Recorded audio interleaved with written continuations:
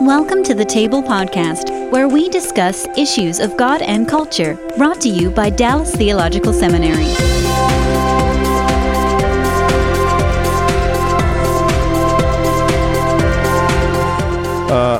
Another example of the same kind of thing, and I'm concentrating on the Gospels because a lot of times these are where the problems show up. It is a text like Mark 2:1 through 3:5 and 6, where we get 5 controversies literally on top of one another, one after another. They follow in sequence, almost as if Mark is saying at the beginning of this gospel, I'm going to lead off by telling you the type of things that got Jesus into trouble.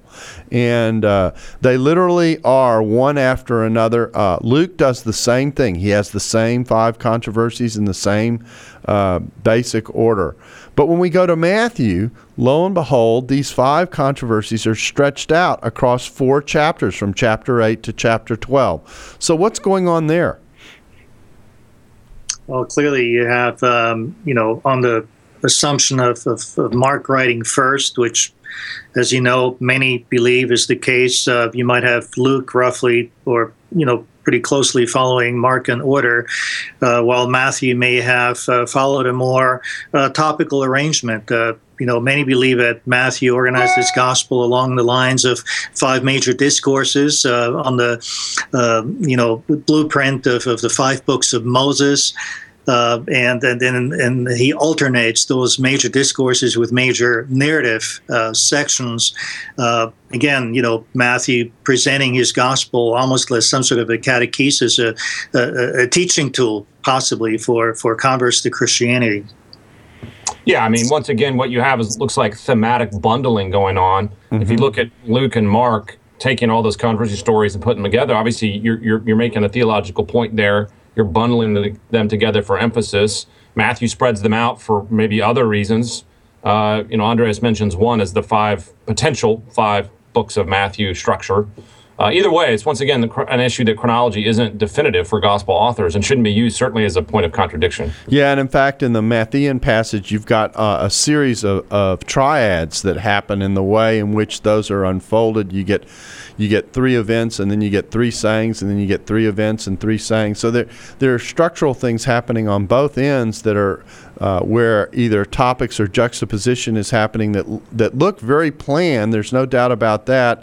There is a cause and effect and association that's involved in doing historical writing to point out relationships, and sometimes those mean more to the author than simply giving you the sequence of what it is that you're dealing with. Let me add one more to the gospel and listing, and this one is a little bit different.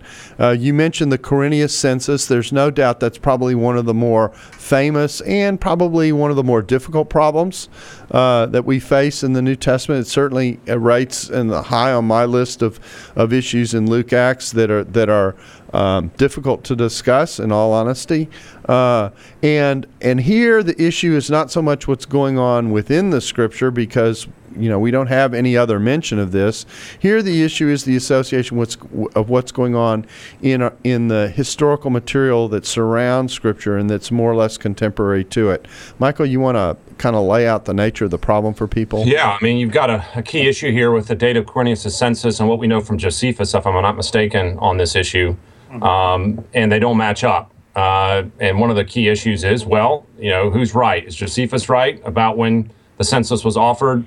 Is Luke right? There's also the issue of not just the dating, but also the extent of the census. Could there have been a census like this where people would have to go back to their hometown? That whole issue, whether that's plausible or reliable. Actually, and very much take a similar solution I think I've heard you, Daryl, give at some point in the past on this.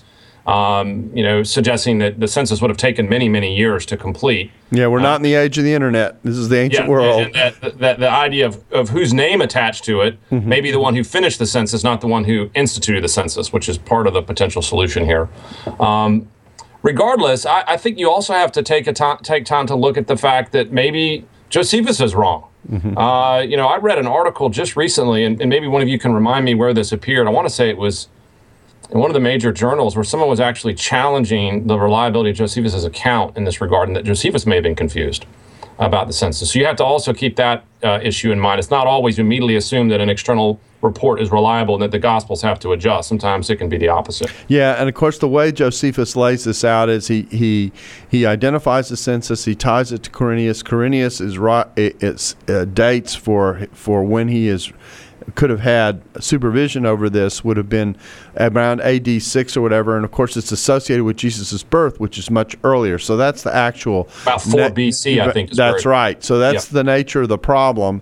About a 10-year gap. Exactly, and so people say, well, look, see here, Luke got this wrong. It's clear that the infancy material is made up to get Jesus down to the Jerusalem area, that kind of thing. That's how the text is handled. But I just think we don't know enough about the logistics of how long administratively such things take. Now, sometimes I use modern analogies with a little bit of humor just to keep people, thinking with me on this. And I say, if you think about how much and how long it takes our government sometimes to institute its policies from the time something is proposed to the times it's actually enacted, I said, you might get this and how this could have happened and what the nature of the associations are. Sometimes the process of administration goes very, very slowly between conception and planning and the actual institution of something that's in place. Andreas, you have anything you want to add to this particular example? First of all, I know you're too modest, but let me do that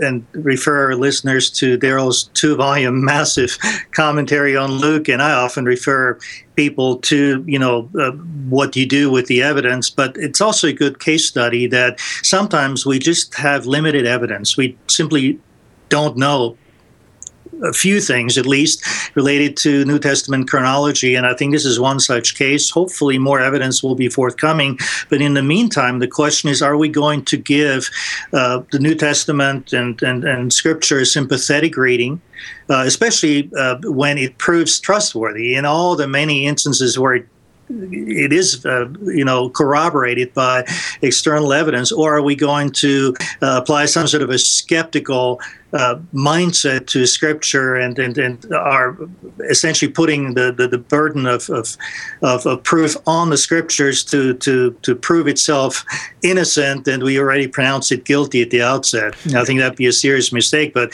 that's exactly what you find in some of those aha moments types of scholars. Yeah, I think it's important to remind people that when you're dealing with material that goes back 2,000 years, what we actually have dug up and found and that allows us insight into these periods is actually pretty minimal certainly of what was originally all there. We don't have vast arrays of government records. We don't have any government records from Pilate at all. Everything that we know about him is what someone else tells us about him, that kind of thing.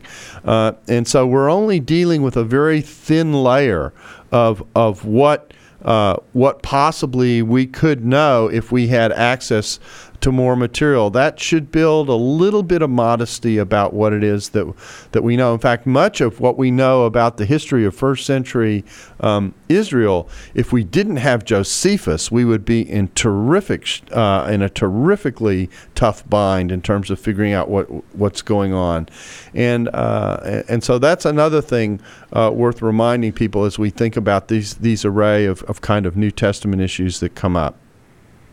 Just in general, I would just encourage people to consult the excellent, more technical commentaries that are available, New Testament introductions, whether it's the Cradle, Cross, and the Crown. We have, detailed analyses of these. Some books like Mike mentioned, some of the books that he's done on the subject. The blog post that Mike actually asked me to respond to, one of the aha moments, what I found is that there was this assumption that there's this problem and the person was the first one to stumble over it. And then I went straight to Daryl's commentary and to Don Carson's Matthew commentary. And what I found that those scholars, lo and behold, were well aware of the difficulty and had very adequately addressed it. And so sometimes we, if we don't consult the commentaries, then we're really missing out. Well, I'll add to that. I mean, one of the sort of MOs of the critics is to try to present these things as new discoveries that no one's ever noticed before. And to Andreas's point, that becomes very frustrating from the perspective of evangelicals that have looked at these things, because we know that these things have been addressed time and time again throughout the history of the church, and oftentimes even back to the early patristic writers have dealt with a lot of these issues. And when those contradictions were presented by the critics without any acknowledgement of prior discussions of this, it becomes very frustrating, because it almost makes it look like, look, here in 2014, I did a PhD somewhere, and look what I discovered, and then I became aware the Bible's not what I think it is. And of course, our response is, well, where have you been in the history of the discussion here? Because it's been discussed many times before. Yeah, it's an interesting psychology. I don't know what other word to use. That's kind of emerging in these conversations about what is going on. And of course, these discussions have been with us for quite some time. The old classic book that led to the definition of fundamentalism, the Fundamentals, the 5 volumes that were put out in the beginning of the 20th century, were responses to many of these kinds of questions that have come up, and they've come up again and again and again and again, and the responses exist again and again. I want to mention another resource, since we were mentioning resources. Broadman Holman is in the process of putting out what's called the Apologetics Commentary on the Bible, which is designed specifically to go through the Scripture in sequence and deal with the kinds of questions skeptics raise about the trustworthiness of Scripture. That's actually the assignment for the writers. Now, they've only produced volume 1 so far. This is Matthew through Acts, but their plan is to cover the whole of Scripture with these volumes. And in many of those volumes, these issues will come up. The options and discussions are there. In some cases, there are footnotes to direct you to more complete presentations of the evidence and that kind of thing. Again, I want to be fair. I don't want to suggest that every one of these problems has a clean, resolvable solution that you sit on when you're all done and you say, yeah, that's how you solve this one. There are several problems that exist where you go, there are 2 or 3, 4 explanations that might work, and it's not clear which one of them actually is in play here, but here are at least the options that are in play that say the writer didn't get this wrong because they're dealing with it from a different perspective. Let me raise another example that's of a slightly different character. I'm thinking of the scene where Jesus walks on the water. And at the end of the scene in Mark, you get this discussion about the disciples were hard-headed and they just didn't get it. At the end of the scene in Matthew, you get the discussion, and they worship the Son of God. I mean, you couldn't get 2 more different capstone endings to the same event. And so someone comes along and they say, how in the world can you get such 2 distinct opposite ends to a particular incident? One's very negative about where the disciples are. The other's very positive about where the disciples are. Okay, what do we do with a text like this? Well, I often, in my New Testament introduction classes here, actually hand out a handout with exactly those types of passages, the so-called misunderstanding motif. And then I show them there's a little over 6 passages, certainly in Mark, where he adds this editorial comment at the end saying, and the disciples still did not understand, or he even uses the Greek word skleroo, which means, they were hard-hearted in their understanding. Yeah, you don't want to get sclerosis in the Scripture. See, in Matthew, and of those, say, maybe 7 or so Markan passages, there's a negative commentary in a few of them, but not nearly as many. And so clearly you see that for Mark, this is a particular burden to show that, I think, prior to the resurrection, nobody, not even the disciples, not even Jesus' inner circle, truly understood who he was. Mm-hmm. And we see that in all 4 Gospels, that even where Peter confesses Jesus as the Christ, the passage you mentioned earlier, in short order, it turns out that he wasn't thinking about a crucified Messiah. And so you see, again, it's more a matter of emphasis that may be stronger in Mark, for some reason less strong in Matthew. And I think that's actually very helpful. We sometimes think of those differences as liabilities, but in many ways they're actually assets because they give us a clue as to what was important for the different evangelists. Yeah, I mean the reaction of the disciples is so multidimensional. Mm-hmm. Even the same event, they can have multiple types of reactions and even phases of those same reactions where they're initially shocked by something, and then moments later in the same event, they begin to see it in a little bit of different light, and then eventually they worship Jesus, at least in some sense of things. And what you end up seeing is that the authors, as Andreas said, tend to hone in on one part of a multidimensional reaction. I mean, I'll give you another example of this, is the thief on the cross instance, right? Luke's the only one that tells us about the thief on the cross repenting. And the other gospel accounts make it clear that both thieves on the cross heaped scorn on Jesus the whole time. Well, is there a contradiction there? Well, again, you've got a multidimensional response from the individuals on the cross over a period of time, and that response ebbs and flows and changes. Luke hones in on a change that the other disciples are silent about. It's a very similar situation to the walking on water. Yeah, I like to tell people that historical events have depth. And because they have depth, you've got to ask yourself, what angle is the particular author looking at? Mark seems to be looking at the angle of, why didn't the disciples click in at the beginning when Jesus showed up on the water and said, oh yeah, this, we should appreciate who's here. And he describes it as being hard-hearted. They don't get it. But if you ask what resulted from the event, if I can use the NFL phrase, upon further review, where did the disciples end up on the other end when they looked at the end of the event and they looked back and they said, man, someone who could do that tells us something about who he is, and it led into a reflection in worship. And so those two things don't contradict each other. They actually show between them the growth. Now, the complaint sometimes comes that, well, why don't we get an author who does that for us, who puts that all together for us in the kind of seamless way that I've just described it? And that's actually, in one sense, it's a good question, but it's also a question that who can answer that question? I can't get in the mind of the author and know why they've made the choices that they've made. I can just deal with what it is that they give us. God is a genius storyteller, and the evidence of this is threaded throughout Scripture. In Christianity Today's new show, Holy Curiosity, with me, Kat Armstrong, we explore storied connections threaded throughout Scripture from the Old Testament to the New. Our first mini-series, Connecting Dinah and the Woman at the Well, welcomes experts like Doctors Tim Mackey and Diane Landberg to give us insight and context into the physical location and meaning of these two stories. These stories will spark holy curiosity in your own faith, because once you see these connections, you can't unsee them. God wastes no person, place, or thing. Listen and subscribe to Holy Curiosity with Kat Armstrong on your favorite podcast platform. Well, I think it also has to do with the limitations of any history.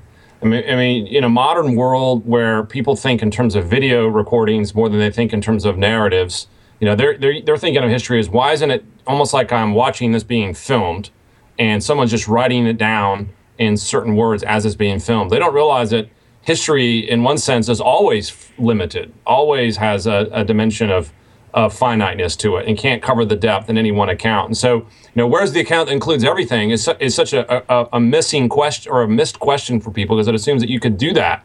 But I tell my students all the time, even if you filmed it, you wouldn't have what you think you have, because you still have to film it from a certain angle, and you didn't capture something in the background or off the scene over here. And so every history is incomplete. Yeah, and I think the other thing that I want to say in talking about depth, because I think this is important to think through too, is that sometimes you don't understand the significance of an event until subsequent events take place that put it in a context. And so sometimes you get the idea of, well, this idea came from the early church, or it came or emerged later. And then with the additional suggestion that because it's late, somehow it's not historical. But that doesn't follow at all. Again, I'll use another illustration. Sports, to me, runs like theology sometimes. We've all watched games where the announcer, because there's a turnover, a fumble, or an interception in an American football game, for example, will say, Mo is shifting, But you actually don't know if the momentum has actually shifted, and that's the turning point of the game, until the game plays itself out and you see what happens on the other end of the fumble recovery or the interception. And so sometimes you understand what's happening in a particular event upon further review. And a writer has a choice between explaining how that event happened at the time at which it was experienced, with the uncertainty about whether this was going to unfold in a certain way or not, or he can choose to identify it as the turning point precisely because he knows how the rest of the game turns turned out, and that this was the turning point in the game. Neither of those views impacts the historicity of what it is you're describing. It's just that the frame of the historical comment and historicity is different, and so you're bringing in different factors as a result. I think when I talk about depth of history and historical events and recording history, I'm trying to remind students of that dimension of the equation as well. Absolutely. And I think, you all know the work by Richard Bauckham, Jesus and the Eyewitnesses, the Gospels, as eyewitness testimony. And I think for our viewers and our listeners, just remember that the Gospels are first and foremost eyewitness testimony, as opposed to this older approach that looks at the Gospels as just kind of literary texts that are being cut and pasted together in some shape or form, and that there's this living dimension that you brought out there with the football analogy, that defies this one-dimensional analysis. And I think, ironically, you have Bible critics sometimes be more fundamentalistic and rigid in their thinking than those of us who are supposedly the narrow-minded ones. Yeah, and go ahead. No, I mean, that's exactly the Bart Ehrman problem, as we all know, is that, Bart, coming out of his evangelical background, which was more on the fundamentalist side, had certain ideas of what inerrancy had to mean. And so all it took was some small issue in the Gospels to just shadow that whole thing. And as Andreas points out, I mean, historically, the evangelical conception of inerrancy has been much more sophisticated than that. And so we get accused of sort of having no sort of awareness of the genre complexities. We get accused of not taking into account all these issues. But I would argue the opposite is often true, is that when you look deep into the evangelical understanding of inerrancy, it's fairly developed, whereas a lot of the accusations of what counts as an error, actually the ones take a more fundamentalist approach. Yeah, let me give one more example. We're probably going to exhaust our time just by talking about gospel examples, but that's fine. We can come back and do this again. Let me give another example that's a famous one that Bart Ehrman put forward in Jesus Interrupted, and it is the sayings of Jesus on the cross as he's experiencing his suffering, and he argues that in Mark, we get Psalm 22:1, my God, why hast thou forsaken me? We get Jesus despairing and, wrestling through the agony of what he's going through. And then we come to Luke, and Luke says, into your hands I commit my spirit. This is a confident Jesus. There's no indication of despair whatsoever. So you put the Gospels together and you kind of have this schizophrenic picture. Is Jesus this despairing person in the cross, or is he this confident person in the cross? And the suggestion is I have to choose between one of those two options. I can't think about, again, using the picture of depth, the idea about Jesus moving through a variety of motions while he's hanging on the cross. That's one that I like to point out. And then I have a trump card I want to eventually play on this one. But what do you guys think about that particular example? Well, Daryl, as you know, you and I and Josh Shatro have written not one but two books, Truth Matters and Truth in the Culture of Doubt, where we take up that example at some length. But just in brief, Psalm 22, which Jesus prays, expresses trust in the end, right? Mm-hmm. And at the same point, you see in Luke, Jesus being in the Garden of Gethsemane in deep agony, saying, not my will, but yours be done, just shortly before that. So even in Luke, you see Jesus agonizing over his impending death. He's not just this, emotionless, machine that does not deeply sense what is about to happen to him. And likewise in Mark, you see Jesus very confident and trusting, all the way through, multiple times predicting his forthcoming crucifixion and resurrection. And so, like you said, only someone who can narrowly, just kind of compartmentalize pericope in the Gospels can end up with those surface apparent contradictions. But if anyone does not approach the Gospels already with this skeptical mindset, but gives it a more open-minded, empathetic read, will realize that both Gospels show Jesus both in agony and trusting God all the way, to the cross. I would add that this highlights one of the major fallacies of Ehrman's reasoning he does a lot, which is the argument from silence. If a Gospel says something about Jesus, it must mean that nothing else happened and these other things didn't take place. And so he takes the silence of one gospel as evidence that it didn't happen. But as we all know, that's a fallacious argument. Just because one gospel doesn't record a certain emotion of Jesus doesn't mean he didn't also have that emotion. And so Ehrman, absolutizes the accounts he comes across. He does this with Christology. He does this with lots of things, where he says if an author leaves something out, he must not have believed it. Well, once again, historically, you just can't say that. Lots of things get left out. The cross was a long period of time, as we know. He hung there for hours and hours, going through a whole range of emotions. Wouldn't make sense in any recounting of it. Now, here's the trump card. If you actually look at these accounts and lay them next to one another, what you find is that Mark alludes to a second cry from the cross. And when you lay the Lucan account next to the Markan account, the point at which the remark of trust appears is exactly at the point of Mark where that second cry remark is made. It's almost as if Luke has come along and said, Mark didn't tell you what Jesus said here, but here's what Jesus said here. And granted, Luke doesn't have the my God, why hast thou forsaken me" part of the account. Fair enough. But he doesn't slot this saying in the same position where my God, thou hast forsaken me" appears in Mark. He has it later in the account, and it goes right into that slot. And if you look at it in a synopsis where you compare the accounts next to one another, you can see that's what's going on. So that already suggests to you that something's happening here that shows that we're not at the exact same point, and we aren't looking at the portrait at the same point of time. Again, adding this idea of depth that comes with these events. Well, our time is almost up. I do have one more example that I think is probably one of the more famous examples, and actually I think it has to be said, like the Quirinius one, is one of the harder examples, and that is the timing of when Jesus gets crucified. Is the Last Supper a Passover meal, in which case the Passover lambs have already been sacrificed, or is the time when Jesus is said to be on the cross in John, where the association with Passover lambs is made with his sacrifice there, is that the time? This is one in which you got a lot of sacrifices in a lot of days. You can't have Passover lambs being sacrificed in both those time slots. So something is going on. How do you guys handle that one? I think in the Synoptic Gospels, Matthew, Mark, and Luke, it's clear that it is a Passover meal because you see Jesus essentially, celebrating this meal with his inner circle, with the 12.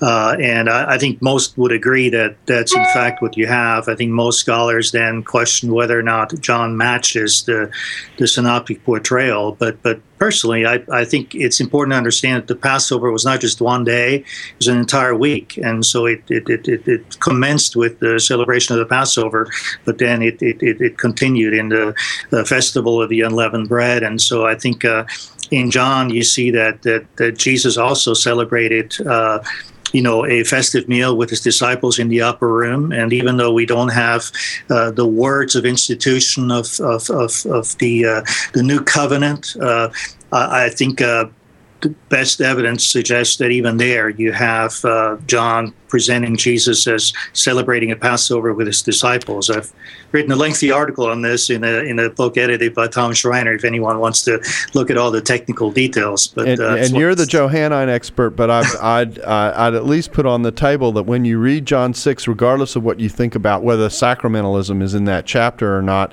that seems to be written with at least some sense of an awareness that there is a Last Supper and a Lord's table, that kind of thing, so that even though John doesn't depict that in the upper room, he does allude to it. In fact, John's gospel, I think this is important to say, if you compare John's gospel to the synoptics, and this is a rough percentage, 88% of it isn't duplicated anywhere in the synoptics. It's almost as if John's certainly got to be aware of the general synoptic tradition out there, even if he's not aware of the individual gospels per se, has come along and said, I'm going to tell you more about Jesus than these other accounts that you're familiar with, and kind of give you some additional stuff around it. So he doesn't feel the need to repeat a lot of the things that they're already very aware of. Okay, well, that's how you handle it, Andreas. Michael, how do you handle the dating issue and the crucifixion? Yeah, I mean, there's several passages that the critics point out as evidence that the Passover lambs were happening on Friday and not on Thursday. I find most of them entirely unpersuasive. The only passage I think presents at all a challenge is the one in John 18, where it says that the Jewish leaders did not want to enter into the house of Pilate for fear they'd be contaminated, of course, and not be able to take the Passover. And the Greek term there, Pascha, is what's being used. Mm-hmm. That almost looks like it proves their case. The problem, though, is that ritual impurity due to a Gentile is easily solved by bathing and waiting for sundown, and then you can partake in the meal that night.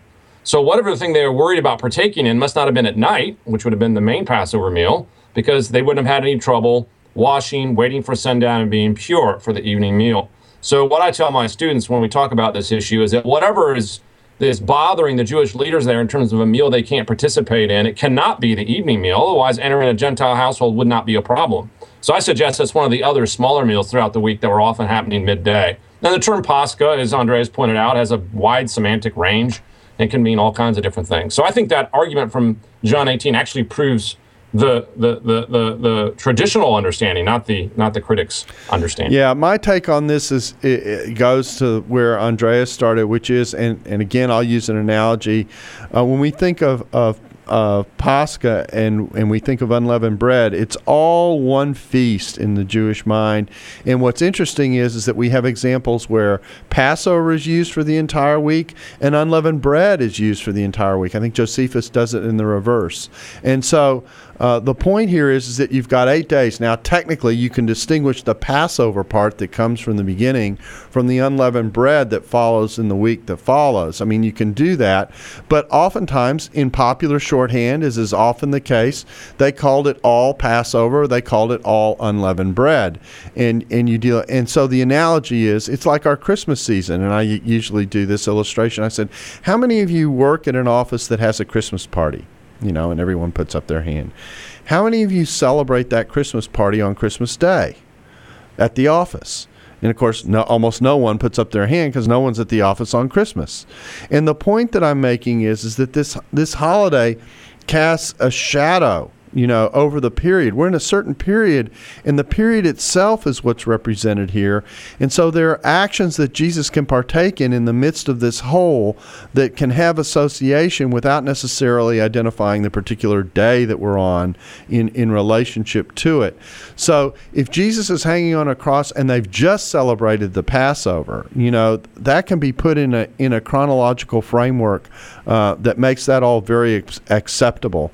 And it brings up another distinction that it probably is a good place for us to kind of wrap up and summarize, and that is that sometimes the idea of inerrancy communicates a level of precision that the text itself is not attempting to generate. The text can be accurate without being precise. In other words, without answering the specific question we may bring to it, because the text is not attempting to answer that question. It's doing something else. And so distinguishing between accuracy and precision in dealing with inerrancy is an important way to keep yourself from being tripped up by making the Bible do more than it's attempting to do. I totally agree with that, Daryl. I hope your paper, I think it's a paper at ETS that you gave, will be published in some form. Because it actually is published in a book that was edited by James Hoffmeyer and Dennis McGarry. I think the title of it goes, Does History Matter to the Faith, or something? That's a bad paraphrase of the title, but it's something like that. See, it wasn't very accurate. But yeah, exactly right. I bet you people will be able to find the reference because they get the gist. So the gist of it. Yeah, exactly. Michael, you want to add anything to the chronology example of John? Well, yeah. The analogy that I always give my students about precision versus accuracy is, what do you say when someone asks how old you are? If you ask a person how old they are and they say, well, I'm 50, for example, and you say, well, technically you're wrong because you're actually 50 in 6 months and 3 days and this many hours and minutes, you would laugh at that. In our general use of dates in terms of how old we are, we always round it out and give it a general time frame. And so in that sense, you're not precise, but you are accurate. And that, I think, feeds your distinction. And I think we have to remember we're dealing with popular literature written as ancient historiography that's used to certain conventions. All these things are in play as we deal with these examples of the New Testament. Well, we've only scratch the surface of some of these examples that have been dealt with. So I'm going to ask you guys to reserve a date in the future where we can come back to this for a podcast to be named later, since we use sports analogies here, and hopefully we can pick up on some of the other examples. But I hope that the thrust of what people are seeing in the examples that we've gone through and kind of talked our way through in some detail in some cases is that there isn't reason simply to walk away from the Scripture and say, oh, it just errs. In fact, I like to make the case that the easy position to take is to say, oh, it's just wrong, and not look at it. You know, to just label it as wrong and walk away. Yeah. Sometimes it's in the midst of doing the work and asking how this might work that you actually perhaps surface what the potential relationship may be, and you actually gain a depth to your Bible reflection and your Bible study that's valuable to pursue as you look at the background and look at the other features that are in play. So I want to thank you guys for being a part of this, probably round one, and look forward, hopefully, to having you back in the future and discussing an issue of importance about inerrancy. And my hope is that this discussion has proved helpful to those of you who have listened. We thank you for being a part of the table and look forward to having you back with us again soon. Thanks for listening to the Table Podcast. For more podcasts like this one, visit dts.edu/thetable. Dallas Theological Seminary. Teach truth, love well.